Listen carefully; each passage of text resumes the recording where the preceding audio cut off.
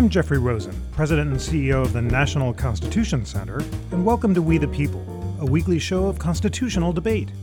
The National Constitution Center is a nonpartisan nonprofit chartered by Congress to increase awareness and understanding of the Constitution among the American people. This week we're examining the constitutionality of the Special Counsel Independence and Integrity Act, a proposed bill that would regulate the president's ability to fire the special counsel. Last week, Senator Mike Lee of Utah objected on the Senate floor to a vote on the bill, stalling it for now. Senator Chris Coons, who's proposed the bill, came to the Constitution Center on the night of Senator Lee's objection and challenged Senator Lee to a constitutional debate on the floor of the Senate, which Senator Lee accepted. We're so excited, We the People listeners. Senator Coons and Lee chair our Madisonian Constitution for All Commission. We're excited to be sponsoring that debate. We're going to be running the feed with Senator Coons as a bonus episode. And today we have America's leading experts on this constitutional question to help all of us unpack and disaggregate and make up our own minds about this central question about whether or not the special counsel removal bill is or is not constitutional. So I'm so honored to introduce Joshua Geltzer, who is founding executive director of the Institute for Constitutional Advocacy and Protection at Georgetown University Law Center. Josh, welcome, and thank you so much for joining. Thank you for the invitation. And Eric Posner is Kirkland & Ellis Distinguished Service Professor of Law at the University of Chicago Law School. And Eric, it is wonderful to have you back. Nice to be back. Thank you. Let us begin with the text of the Constitution. Article 2, Section 2 says that the President shall have the power, by and with the advice and consent of the Senate, to appoint all officers of the United States whose appointments are not herein otherwise provided for, and which shall be established by law, but the Congress may by law vest the appointment of such inferior officers as they think proper in the President alone, in the courts of law, or in the heads of departments. Eric, unpack for us the significance of that language. What is the constitutional distinction between a principal and an inferior officer of the United States? And do you believe that the special counsel is a principal or an inferior officer? Sure. So this, very brief clause of the Constitution is quite important because it gives the president and his subordinates the power to fill up the vast federal bureaucracy with appointees. And there are these principal officers who are basically the top people who have a lot of discretionary authority, like the Attorney General, for example. And the president appoints these principal officers with the advice and consent of the Senate. So the president nominates the person and then the Senate votes on him or her. And then this clause that you read, but the Congress may by law vest the appointment of such inferior officers as they think proper in the president alone and so forth. That just says that the Congress can make all kinds of offices that are inferior, meaning these are subordinates, people who are controlled by the superior officers, the principal officers, and Congress can decide how exactly those offices should be filled. And that's and of course the importance here is that if the special counsel is a principal officer, he should be appointed with the advice and consent of the Senate. And the law has come down to us that the president could remove him for any reason as well. On the other hand, if he's an inferior officer, then the general view, although Josh might disagree with this, is that Congress can put constraints on removal of that person. So the key issue in the special counsel bill is that bill says that the special counsel can be removed only for good cause. And my view is that because the special counsel is an inferior officer, since he's controlled by the Attorney General, Congress is allowed to put that limit on his removal.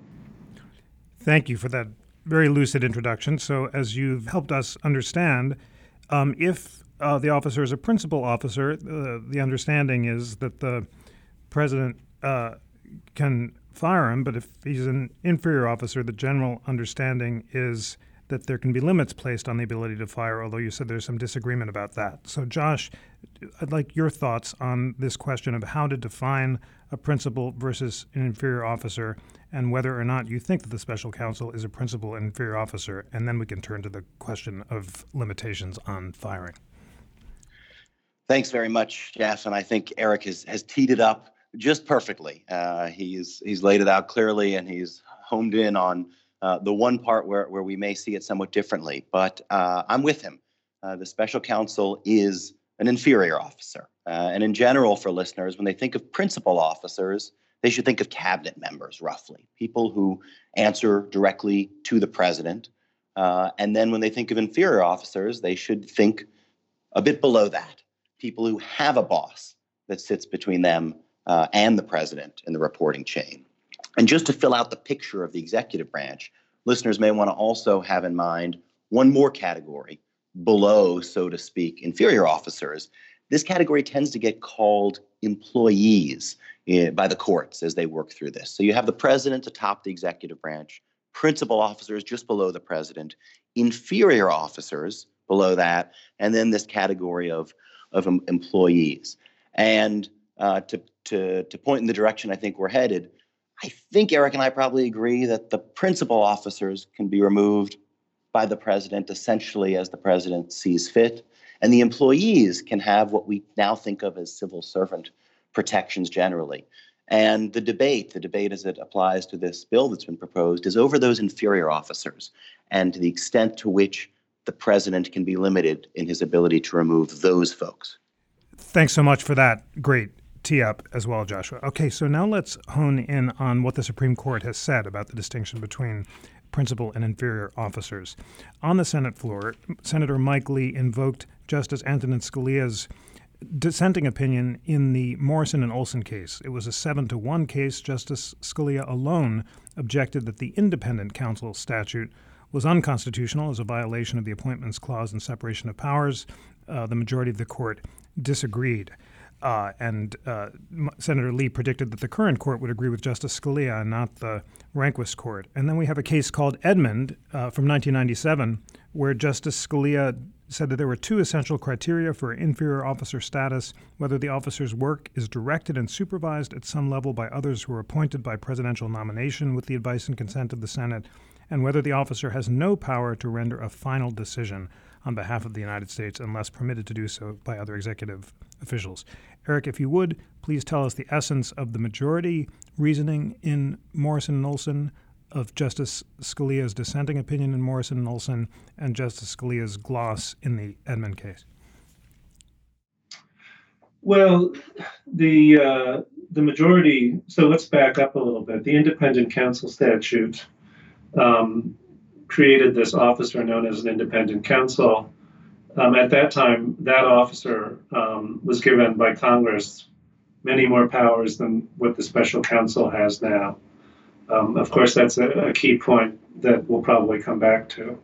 The independent counsel was very roughly appointed by judges, and it had a great deal of independence. The independent counsel was challenged in the 1980s, as you said, and the majority opinion is a fairly kind of pragmatic opinion. They just say, look, this independent counsel can serve important purposes. The statute, by the way, came after Watergate. We may well need an independent counsel to prevent presidents and high-level officials from engaging in wrongdoing or punishing them if they do so. Scalia's dissent, which is very famous, and at least parts of it are quite striking and well written. Basically, what Scalia said was that the president is the head of the executive branch. The executive branch includes, or supposedly includes, all the people who engage in, quote, executive types of action. And he argues that prosecution is a typically executive type of action. And so therefore, the president has to have control over any type of prosecution. But the independent counsel is at least partly outside the control of the president. The attorney general did have some control over the independent counsel, but it was limited. And so therefore, the independent counsel was unconstitutional. So that view was rejected, as you said, by 7 other justices. One justice wasn't sitting. And generally speaking, we think of a one-person dissent as not controlling law.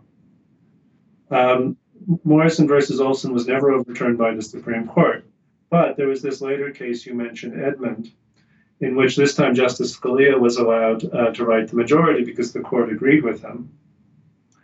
But all that Edmund really did was, add a little bit of flesh or color to the standard in Morrison versus Olson. And the Morrison versus Olson had a kind of a confusing discussion of how we distinguish between an inferior and principal officer. Justice Scalia in Edmund maybe simplifies the standard a little bit by referring to these two elements that you mentioned, whether the work is directed and supervised by others at a higher level, and whether the officer has power to render a final decision. So, Joshua, how much turns on Morrison v. Olson, which Senators Coons and Lee are going to be debating on the floor of the Senate? Given the gloss in the Edmund case, does the Supreme Court need formally to overturn Morrison and Olson to clarify the distinction between principal and inferior officers? And why don't you tell the listeners who you think has the better argument and how the distinction should be defined? Sure. I think one's view of Morrison, both its merits and its current status, probably tells you a lot about one's view on the bill that's being debated, although it may ultimately not be determinative of it. And I should be clear, the Supreme Court has warned lower courts repeatedly that until and unless the Supreme Court says a given case has been overruled by it, that case remains, to some degree, with some scope, good law, so to speak. So this means that if I were a district judge and something identical to the independent counsel statute were passed tomorrow by Congress and signed by the president and came before me, I think my job as a district judge would be to cite Morrison and to uphold that law. But I think that's about as much as Morrison is still good for at this point.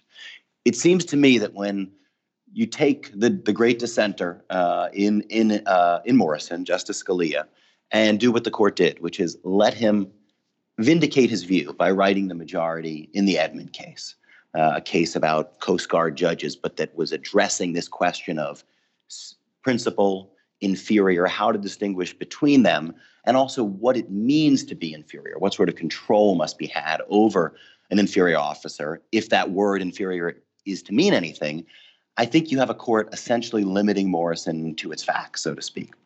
And so here's what I think Justice Scalia got right in the Morrison dissent and was allowed to then largely vindicate himself in his majority opinion in Edmund. It's that when there's something at least core to executive authority and the executive function, and prosecuting, wielding the power of criminal punishment strikes me, I think many of us, as pretty core to that. You see the flip side to it in the president's pardon power. When that's at stake, the executive, ultimately the chief executive, the president, needs tight control over that.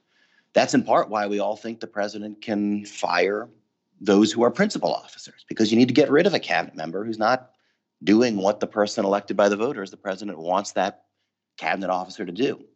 One step below that, somebody wielding significant authority as an officer, but inferior because they report to a principal officer, that person, it seems to me, also needs to be responsive to the president and thus to the will of the people, the electorate, to put the president in there. And that at its core is the logic of Scalia's opinion. Justice Kagan, before she was on the court, said that Justice Scalia's Morrison dissent was right at the time and keeps looking righter every year, or something along those lines. And I happen to think she's right about that. Thank you so much for that. So now you very helpfully teed up the central question of disagreement between the two of you, which is whether or not inferior officers can be removed for good cause. Eric, you've argued that inferior officers can be removed for good cause. So tell us what the current Supreme Court has said about that. Obviously, in Morrison, it suggested that that limitation was okay, and whether, even if Morrison were overturned, why you believe that a good cause restriction on the firing of inferior officers would be consistent with the Constitution. Yeah, so let me back up a bit, and then I'll answer your question. One issue, as Josh mentions, is whether prosecution is a core executive function. And I think intuitively we might say yes. But just to be clear, Justice Scalia claimed a historical basis for his view that the president alone controls executive power, and everybody who engages in prosecution engages in an executive function that the president must control. That's actually not true historically. Prosecution of federal laws in the founding era was undertaken by federal employees who have independence, and also even by state officials, and unbelievably, from the modern perspective, private individuals. But at the time, it was lawful for private individuals to bring criminal cases on behalf of the U.S. government. So this notion of what the executive power is actually very complicated historically. And that's why the real argument here is one of policy. You could call it a constitutional policy argument, and that Josh made. And that argument is that because people elect the president, and the president, operates through this bureaucracy, the president has to have the power to be able to remove people in the bureaucracy. Otherwise, if the bureaucracy does things that the public doesn't like, there's an argument that the public's democratic power is limited. It can't punish a president because as a result of bad actions by the bureaucracy, because the president can't control the bureaucracy. But there's a flip side to this, which of course we see today, and that is that if the president himself is engaging in bad behavior, he could undermine democracy. And so the question comes down to really a very difficult, more or less empirical question about whether giving some independence to the bureaucracy actually improves democracy by limiting the president's ability to undermine democracy. That's my view. Or whether it undermines democracy because then the president can't control the bureaucracy.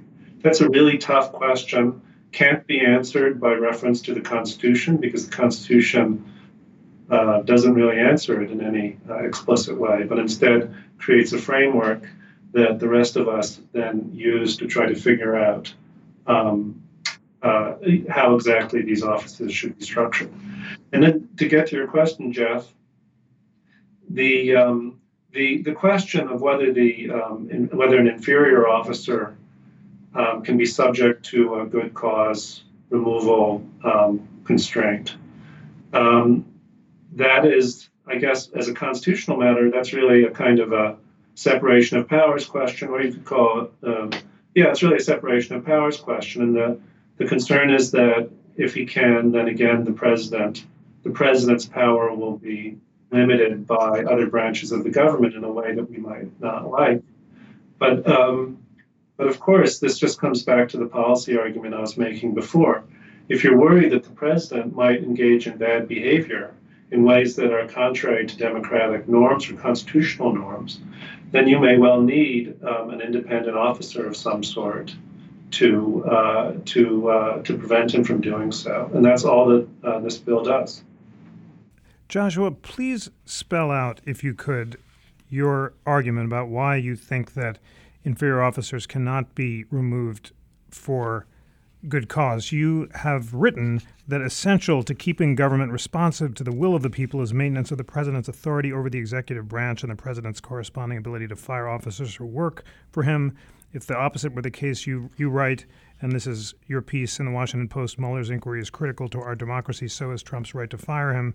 You say that an assistant attorney general or undersecretary of defense acting unilaterally and contrary to the president's direction could be shielded from dismissal because there's no way short of litigation to tell whether he's removed for good cause. So spell out exactly in what part of the Constitution you root this prohibition on the good cause limitation of the firing of inferior officers, and why you think that the special counsel bill violates that limitation. Sure. And let me start by agreeing first and foremost with Eric on just how tough this stuff is. It's complicated and it's on so many issues. The Constitution's text, as important as it is, doesn't take us all the way to the answers that are critical to figuring these things out. So these are hard questions. It's great to grapple with both of you on them. And I also should say at the outset that this is about constitutional structure and constitutional policy. It's not about the special counsel, Robert Mueller, and his work, which, as the title you generously read indicates, I think is absolutely critical. I think it's so important. And I hope that he's allowed to continue his work and have participated in projects to try to ensure that. But it's in those times that the question of where do we really see the constitutional limitations gets teed up in some ways most vividly. And that's what brings us back to the good cause limitation. So let me try to give listeners a sense of who is in this category of inferior officers for which we're asking the question of whether removal only for good cause is permissible. The Supreme Court has said in pretty broad terms, if somewhat vague terms, that an officer is, and I'm quoting here, any appointee exercising significant authority pursuant to the laws of the United States. So that doesn't give us a lot. It's language that the court reaffirmed earlier this year in a decision on administrative law judges in one agency. But it seems to suggest that if you have quite a bit of sway, for lack of a better phrase, you're probably an inferior officer. And the reason I emphasize that is there are still a lot of people who work in the government who might be called everyday civil servants. And for them, without that sort of sway, good cause removal and protections associated with it strike me as fair game. But it's the officers that we're focused on. And of course, it's the inferior officers here. I guess part of my argument is logical. If those who are the principal officers exercising even more authority need to be responsive to the president, it would seem to me that those one step down should be responsive too. And we can go actually all the way back to George Washington, who issued directions to some of his line prosecutors in the field about how to proceed in particular prosecutions. It suggests that George Washington thought they all worked for him. And that's a position I happen to agree with. Sure, he may have had people who day-to-day directed their work, but those people, the Attorney General, let's say, didn't block him from those one step below, the inferior officers. They were a conduit to those folks. And sometimes he could just issue the orders directly. That seems to me to suggest historically, but maybe even more important logically, that being one step away from the president doesn't protect you from the will of the president. If at anything, it may mean that you have a greater obligation to be responsive to the will of the president because you're two steps down the ladder from him, so to speak, not just one.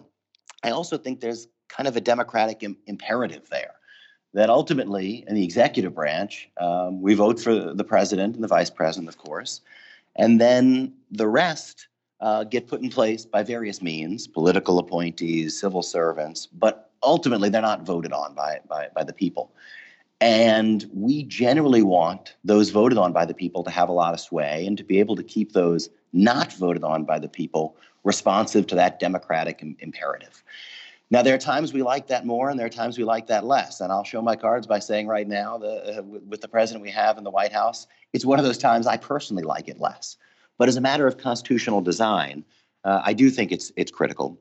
And ultimately, the Constitution does tell us what we do about a president who's overstepped bounds. It includes impeachment as a remedy, a difficult remedy to be sure, but it's there.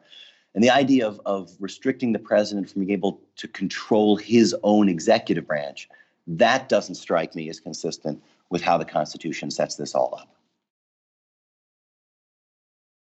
So, Eric, Joshua is articulating and reinforcing arguments that Akhil Amar, a friend of We the People and of all of ours, made in his Senate testimony as well.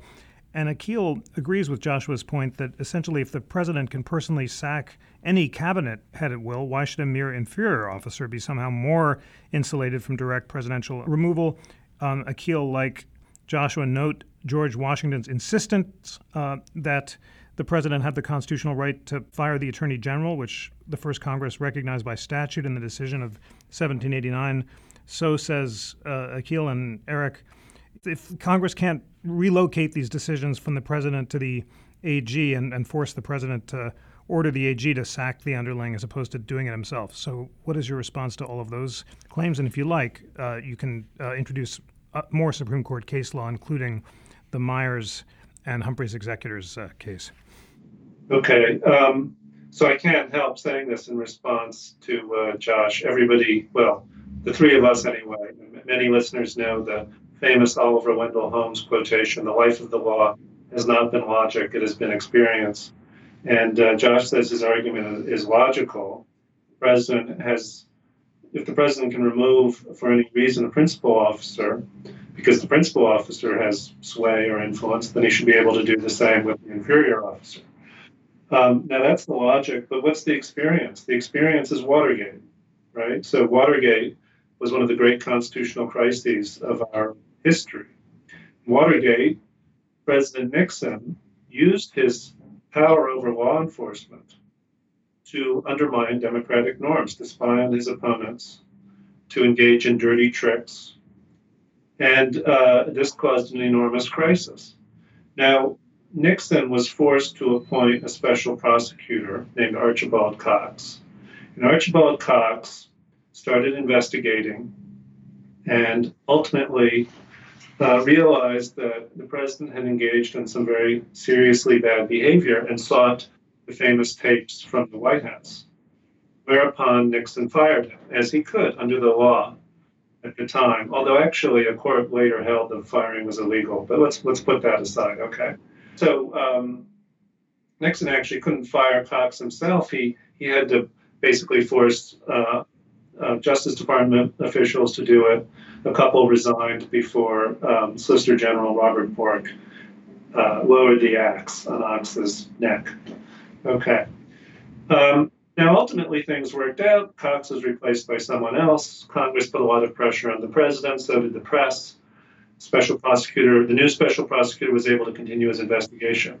But the lesson learned from that incident was that because the founders gave the president so much power over law enforcement, or again, whether they did or not, that's how our system evolved.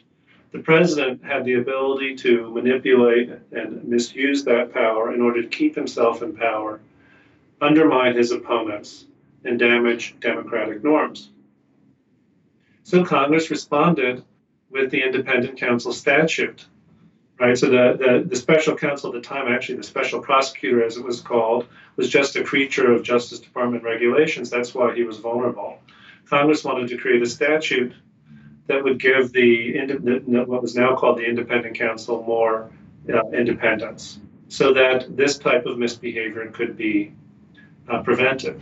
Okay, so all this seems eminently sensible, and I hate to think that the kind of vague language of the Constitution that can be interpreted in a million ways would have been used by the Supreme Court to prevent Congress from engaging in this very sensible, logical response to the crisis of Watergate. Justice Scalia's dissent is probably most famous not because of its constitutional analysis, which is extremely weak for reasons I suggested earlier, but because he made a policy argument similar to the one that Josh is now making, and that is that the independent counsel could go berserk, right? Could just go on fishing expeditions, waste a lot of money, do crazy things, because the president can't remove him. And that turned out to be prescient. A lot of people thought that Ken Starr's investigation of Clinton in the late 1990s was such a fishing expedition that was out of control. And that's why Congress allowed the independent counsel statute to lapse. They couldn't agree on ways of improving it in order to prevent that from happening again. But the point I want to make is this is a policy question. There have been a lot of successful investigations by the independent counsel. There have been dozens over the years, and there have been a couple disasters. And we have to make trade-offs. We have to decide, how many disasters we're willing to tolerate, so that we have an official who can actually constrain the president from engaging in abusive behavior. that seems to me a trade-off that Congress could make or the executive branch could help make. It shouldn't be a trade-off that the courts should simply prohibit on the basis of these, vague constitutional principles. So, Joshua, Eric has issued fighting words, at least for our originalist listeners, which is to claim that your position, like that of opponents of the Special Counsel Removal Act, is basically a policy argument that it would be better not to have out-of-control prosecutors who are accountable, but that there's not a strong constitutional grounds for it. So maybe begin by answering, channeling Justice Scalia and trying to persuade our originalist constitutionalist listeners, why do you believe that the Constitution itself prohibits the good cause restrictions on the firing of inferior officers? And then maybe tell us what you think the current originalist conservative justices on the court would say on this question, putting on the table cases we haven't discussed, including the central decision about executive power written by that great judicial president and presidential Chief Justice William Howard Taft, the Myers case.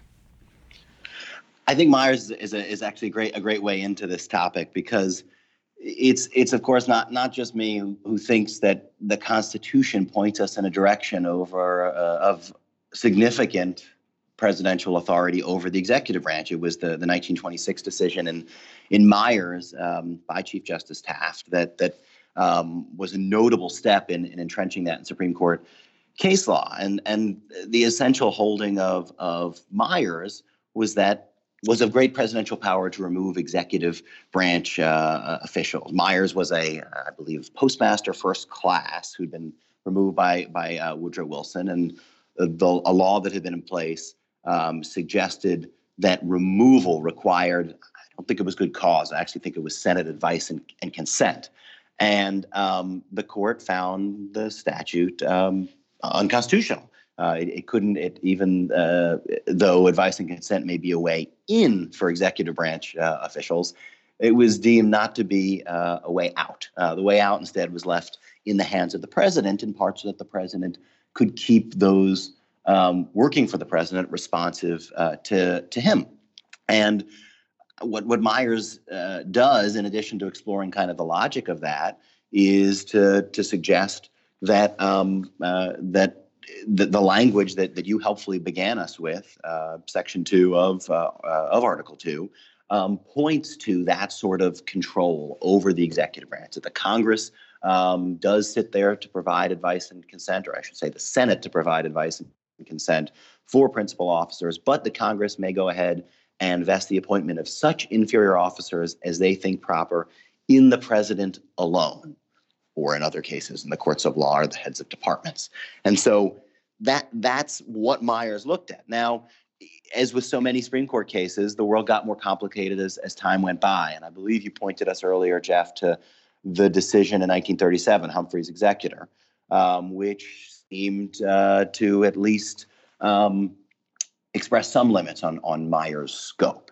And how Humphreys has been interpreted over time, the idea that there are these multi-member regulatory agencies, commissions, they often have the names of, to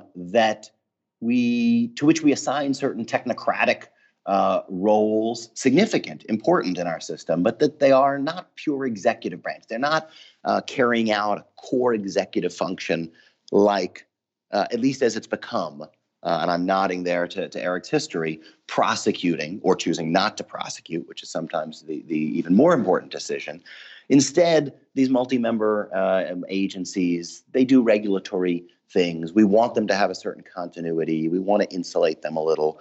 And they are not pure executive branch functions they're carrying out. So Humphrey's Executor says for those, you can install some sort of protection from removal. But Myers is still good law. And Myers ultimately talks about, for the executive branch, for those carrying out executive functions, and presumably Myers thought that being a first-class postmaster fell within it. I'm more confident that being a prosecutor falls within it. That those are roles where the people holding them must ultimately be responsive to the president. And you can just imagine what it would be like to have a prosecutor not being responsive to the president, instead using that role to harass or otherwise bother the president. I say you can imagine that because, of course, we saw it. We saw it with Kenneth Starr. We saw the road that took us down as a country. And that learned experience is one that Congress found sufficiently unpalatable, in part after strong testimony as the independent counsel statute was about to elapse from Attorney General Janet Reno, that they thought that statute needed to go by the wayside. So ultimately, the idea that we've tried insulating prosecutors from the president, to whom at least I ultimately think they report and need to be responsive, it has not turned out well. And so, as important as it is to see Mueller's work continue in the particular moment in history in which we find ourselves, and as valid as I think the current regulation is that insulates him from firing, except for good cause, because a regulation is ultimately something that a president could overturn if the president so chose. It's an act purely of the executive branch. I do think a statute that attempts to impose a good cause restriction on the firing of someone carrying out such critical executive function, that falls afoul of Myers and the case law since. Thank you so much for that and for your parsing of the Myers case by Chief Justice Taft and the Humphreys Executor case by Justice Brandeis. I feel like We the People is like that old Groucho Marx show, You Bet Your Life, where he would say, you said the magic word. And here it was the Taft opinion that became central. There's always some central Taft opinion that we haven't understood so far. So, Eric, what about Myers? And does it provide a constitutional basis for the argument that any officer exercising core executive functions like prosecutors must be fireable by the president? And is the current Supreme Court likely to be persuaded that Myers governs and therefore to strike down the Special Counsel Protection Act? Well, Josh gave you an excellent answer to your question about the independent counsel statute and the special counsel statute, but it wasn't actually Justice Scalia's answer, right? Justice Scalia's answer was based on his originalist ideas. Josh's answer is based on the evolution of the case law, which is how lawyers normally think, and it's a good way of trying to think about this issue. Look, here's the lesson from Myers and Humphreys Executor. The Supreme Court recognizes that the president has to have primary control over the executive branch. There are constitutional reasons for that, which Josh has told us. There are democratic reasons for that. There are all kinds of good reasons for that. Okay. Humphreys Executor tells us that, like all principles, that principle can't be taken to the extreme. There are all kinds of reasons why the president's control over the executive branch should be limited. Josh mentioned earlier on the merit protections for low-level government employees. That's a restriction on the president's power. It was absolutely essential because of the enormous corruption in the federal government in the 19th century. You could have made the same argument then as that Josh is making now, that if you restrict the president's power over low-level employees, you're interfering with executive power. It also means that when the low-level employees do bad things, the public won't be able to complain to the president and ask the president to remove them. It's a pragmatic trade-off that led to this idea that low-level employees should be protected by the merit rules. Exactly the same argument can be made about inferior officers, or even principal officers, as the Humphreys Executor opinion shows. So the Humphreys Executor opinion shows that even when you create very powerful bodies, the Securities and Exchange Commission, the Federal Trade Commission, there are dozens and dozens of these powerful bodies that make rules and enforce them over very broad areas of public policy. And the president has limited control over these institutions. The Fed is another example. Federal Reserve Board, which regulates the money supply. Why has the Supreme Court recognized that there should be constraints on the president's power? Because it turns out in a very complex, modern state, you can't have, a king-like figure who controls everything that happens in the executive branch, all types of enforcement. It just doesn't work. It's not practical. It leads to risks of abuse that are not tolerable, and that we saw not only in the Nixon administration, But in other presidencies, the Harding administration, the Truman administration, in all of these cases, what happened in the 20th century, which the founders didn't have to contend with, is that the national government was given just a tremendous amount of power that it hadn't had. And as long as you use the 18th century idea, at least according to Scalia, that the president would have sort of maximal influence over the executive branch, you could lead to all kinds of problems. So when you engage in that kind of thinking, you realize that what the Supreme Court has done in case after case, in Myers and Humphrey's Executor, in Morrison versus Olson, in the Edmund case, which we were talking about earlier, is it's engaging in a kind of balancing, which Scalia claimed to hate, by the way, but that's what it does and what it's been doing for a very long time. So the argument against the special counsel bill cannot be, well, the special counsel has prosecutorial authority, and therefore, as a matter of logic, the president has to be able to remove him. The argument has to be about what the risks are from giving some independence to this particular official. Not a whole lot of independence, by the way, just some independence. And the only way to answer that question is to go back and look at all of these scandals, all these times in which corruption in the executive branch was not addressed because either the president himself was involved or he wanted to protect his friends, cronies, and subordinates. I wish I could remember the name and the author, but a book was written that looks at the whole history of special counsel and independent counsel investigations. And while we all think of the single, star investigation of Bill Clinton, there have been dozens and dozens of those investigations, almost all of which were reasonable. Sometimes the counsel would drop the case because there wasn't evidence. Sometimes he would pursue it and secure convictions. In any event, if you want to attack the special counsel bill, it seems to me that the attack has to be based on a reading of our history and an evaluation of those various cases, not based on the Article 2 of the Constitution, not based on Myers or Humphrey's Executor, which were addressing different issues, not even based on the independent counsel opinion, Morrison versus Olson, which was also an opinion decided at a different time in response to different events. We just have to decide here how much power we want, how much we trust the president to use his massive powers without giving into the temptation of abuse. Thank you so much for that. Josh, one last response to Eric, and then we'll have closing arguments. He's argued that whether or not you can invoke Myers for your argument, it's not an originalist argument. It really is more of a pragmatic one, and on the pragmatics, he disagrees with you. So what's your response to that? Do you want to try to persuade our originalist listeners that they should believe that the Special Counsel Act is unconstitutional?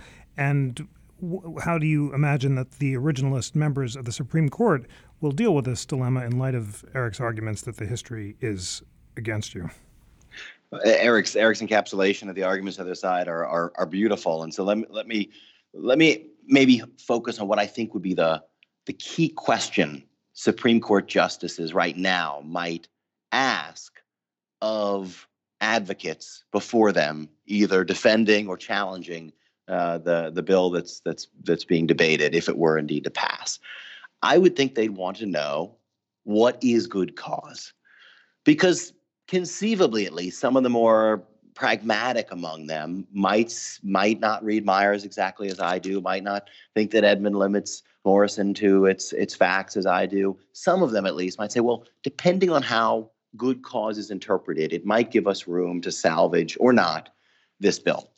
And it seems to me at the heart of what they want to know is, well, would disobeying a president, would doing things with significant authority, because we've established that inferior officers still exercise significant policy sway, would disobeying the president, somehow implementing some policies, ordering others to implement policies, acting in a way that the president has said, that's not what my presidency is about. I don't want that happening. Would that be good cause? Now, if the answer that came back from the defenders of the law were that might mollify some of the justices. I'm not sure it would mollify 5, given how many I think have paid homage to Justice Scalia's dissent, including those generally seen as on the left, like Justice Kagan, as I mentioned earlier. But that might mollify at least some of them. But presumably the answer is that good cause can't be simply acting in ways the president doesn't like, because those who are proponents of this bill know how the president feels about the current special counsel and his work. We all know it. It's probably to our chagrin by the series of tweets we tend to wake up to about it. And so presumably what's being sought is something more, protection against more than just doing things the president doesn't like. And if that's the answer, even the pragmatic justices get that the special counsel would be shielded even from essentially pursuing policies at odds with the person we call the chief executive, I think for a reason. I think the law would really face an uphill battle at the current court. Well, it is time for closing arguments in this remarkably illuminating, rigorous, and educational debate. And the first one is to you, Eric. Tell our listeners concisely why you believe that the Special Counsel Protection Act is consistent with the Constitution. Well, the Constitution sets up the president as the head of the executive branch, but it doesn't give him infinite authority over the executive branch. And we know from vast experience in this country going back 2 centuries that the president can abuse that authority. The special counsel statute is a very limited, sensible way to limit the president's power to abuse his authority. Of course, there are other ways as well, like impeachment. We also know from history that impeachment is extremely difficult and is almost impossible if the president's party, has any influence or more than trivial influence in the 2 houses of Congress. But let me also talk a little bit about Josh's point, which I think is a very good one. How do you define good cause? I actually think this is not a difficult question. So good cause to listeners might sound vague. Could mean all kinds of things, but the term is used all the time in the law. It's used in employment contracts. It's used in government, and so there's a long history of adjudication of the meaning of these terms. Now, I think in the case of the presidency, the Supreme Court would interpret this term in a narrow and sensible way, and that most defenders of the special counsel statute would agree with that definition.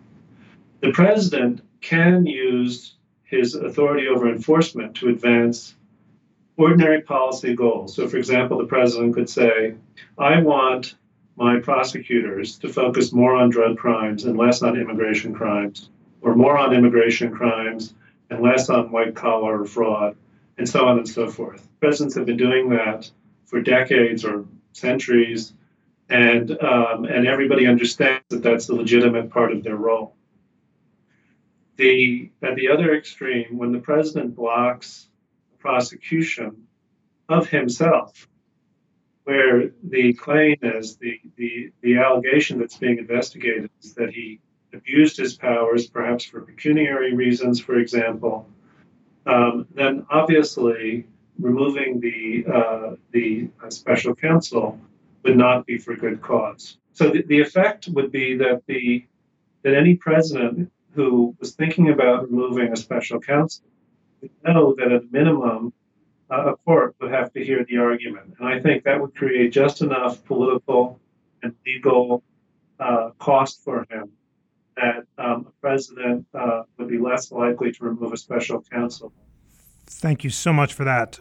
Josh, the last word is to you. Please tell We the People listeners why you believe that the Special Counsel Independence and Integrity Act, to use its full name, violates the Constitution. Let me start with the areas of agreement between Eric and me, because they are so wide. I think we both agree that the work of the current special counsel is critical. I think we agree that the special counsel is an inferior officer under the Constitution and the tests that have been established for that by the Supreme Court. And where we begin to depart is the level of control over his own executive branch that we think a president should have or is entitled to have under Article 2 of the Constitution. To me, whatever the president, thinking about constitutional design in the abstract, it's important that those who are part of the executive branch be responsive to the president, not because we want to fetishize the presidency, but because that's a way of being responsive to voters.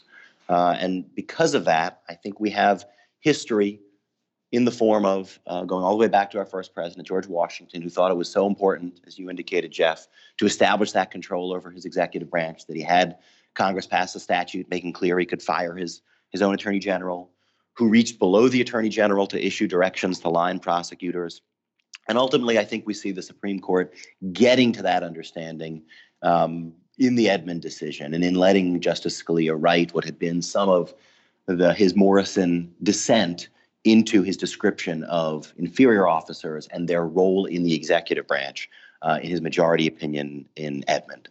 I think there are remedies that the Constitution offers for presidents who make very, very bad choices in the constitutional sense that are bad. Impeachment is one of those.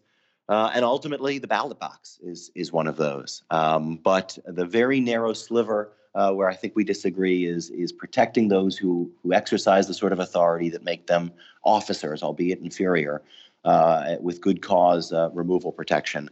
That is something the Constitution doesn't permit by erecting that sort of barrier between someone who works for the president and the president. Thank you so much, Eric Posner and Joshua Geltzer, for an illuminating discussion in the highest tradition of We the People's aim, which is to increase awareness and understanding of the Constitution. Dear We the People listeners, I feel so fortunate to be able to join with you in listening to the best arguments on both sides of crucial constitutional issues, to disaggregate them so that we can make up our own minds. I must close with the inspiring quotation from Isaiah, which was one of Justice Brandeis's favorite. Come now, let us reason together. And that is what Joshua and Eric have allowed us to do. And for that reason, Joshua Geltzer and Eric Posner, thank you so much for joining us. Thanks to you both. Thank you.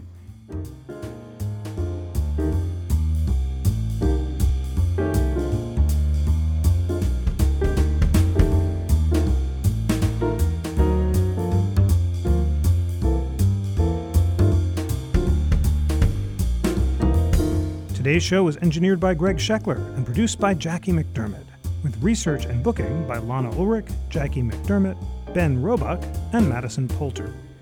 Please check out our bonus episode of We the People, Senator Chris Coons in conversation with me about the constitutionality of the Special Counsel Protection Act.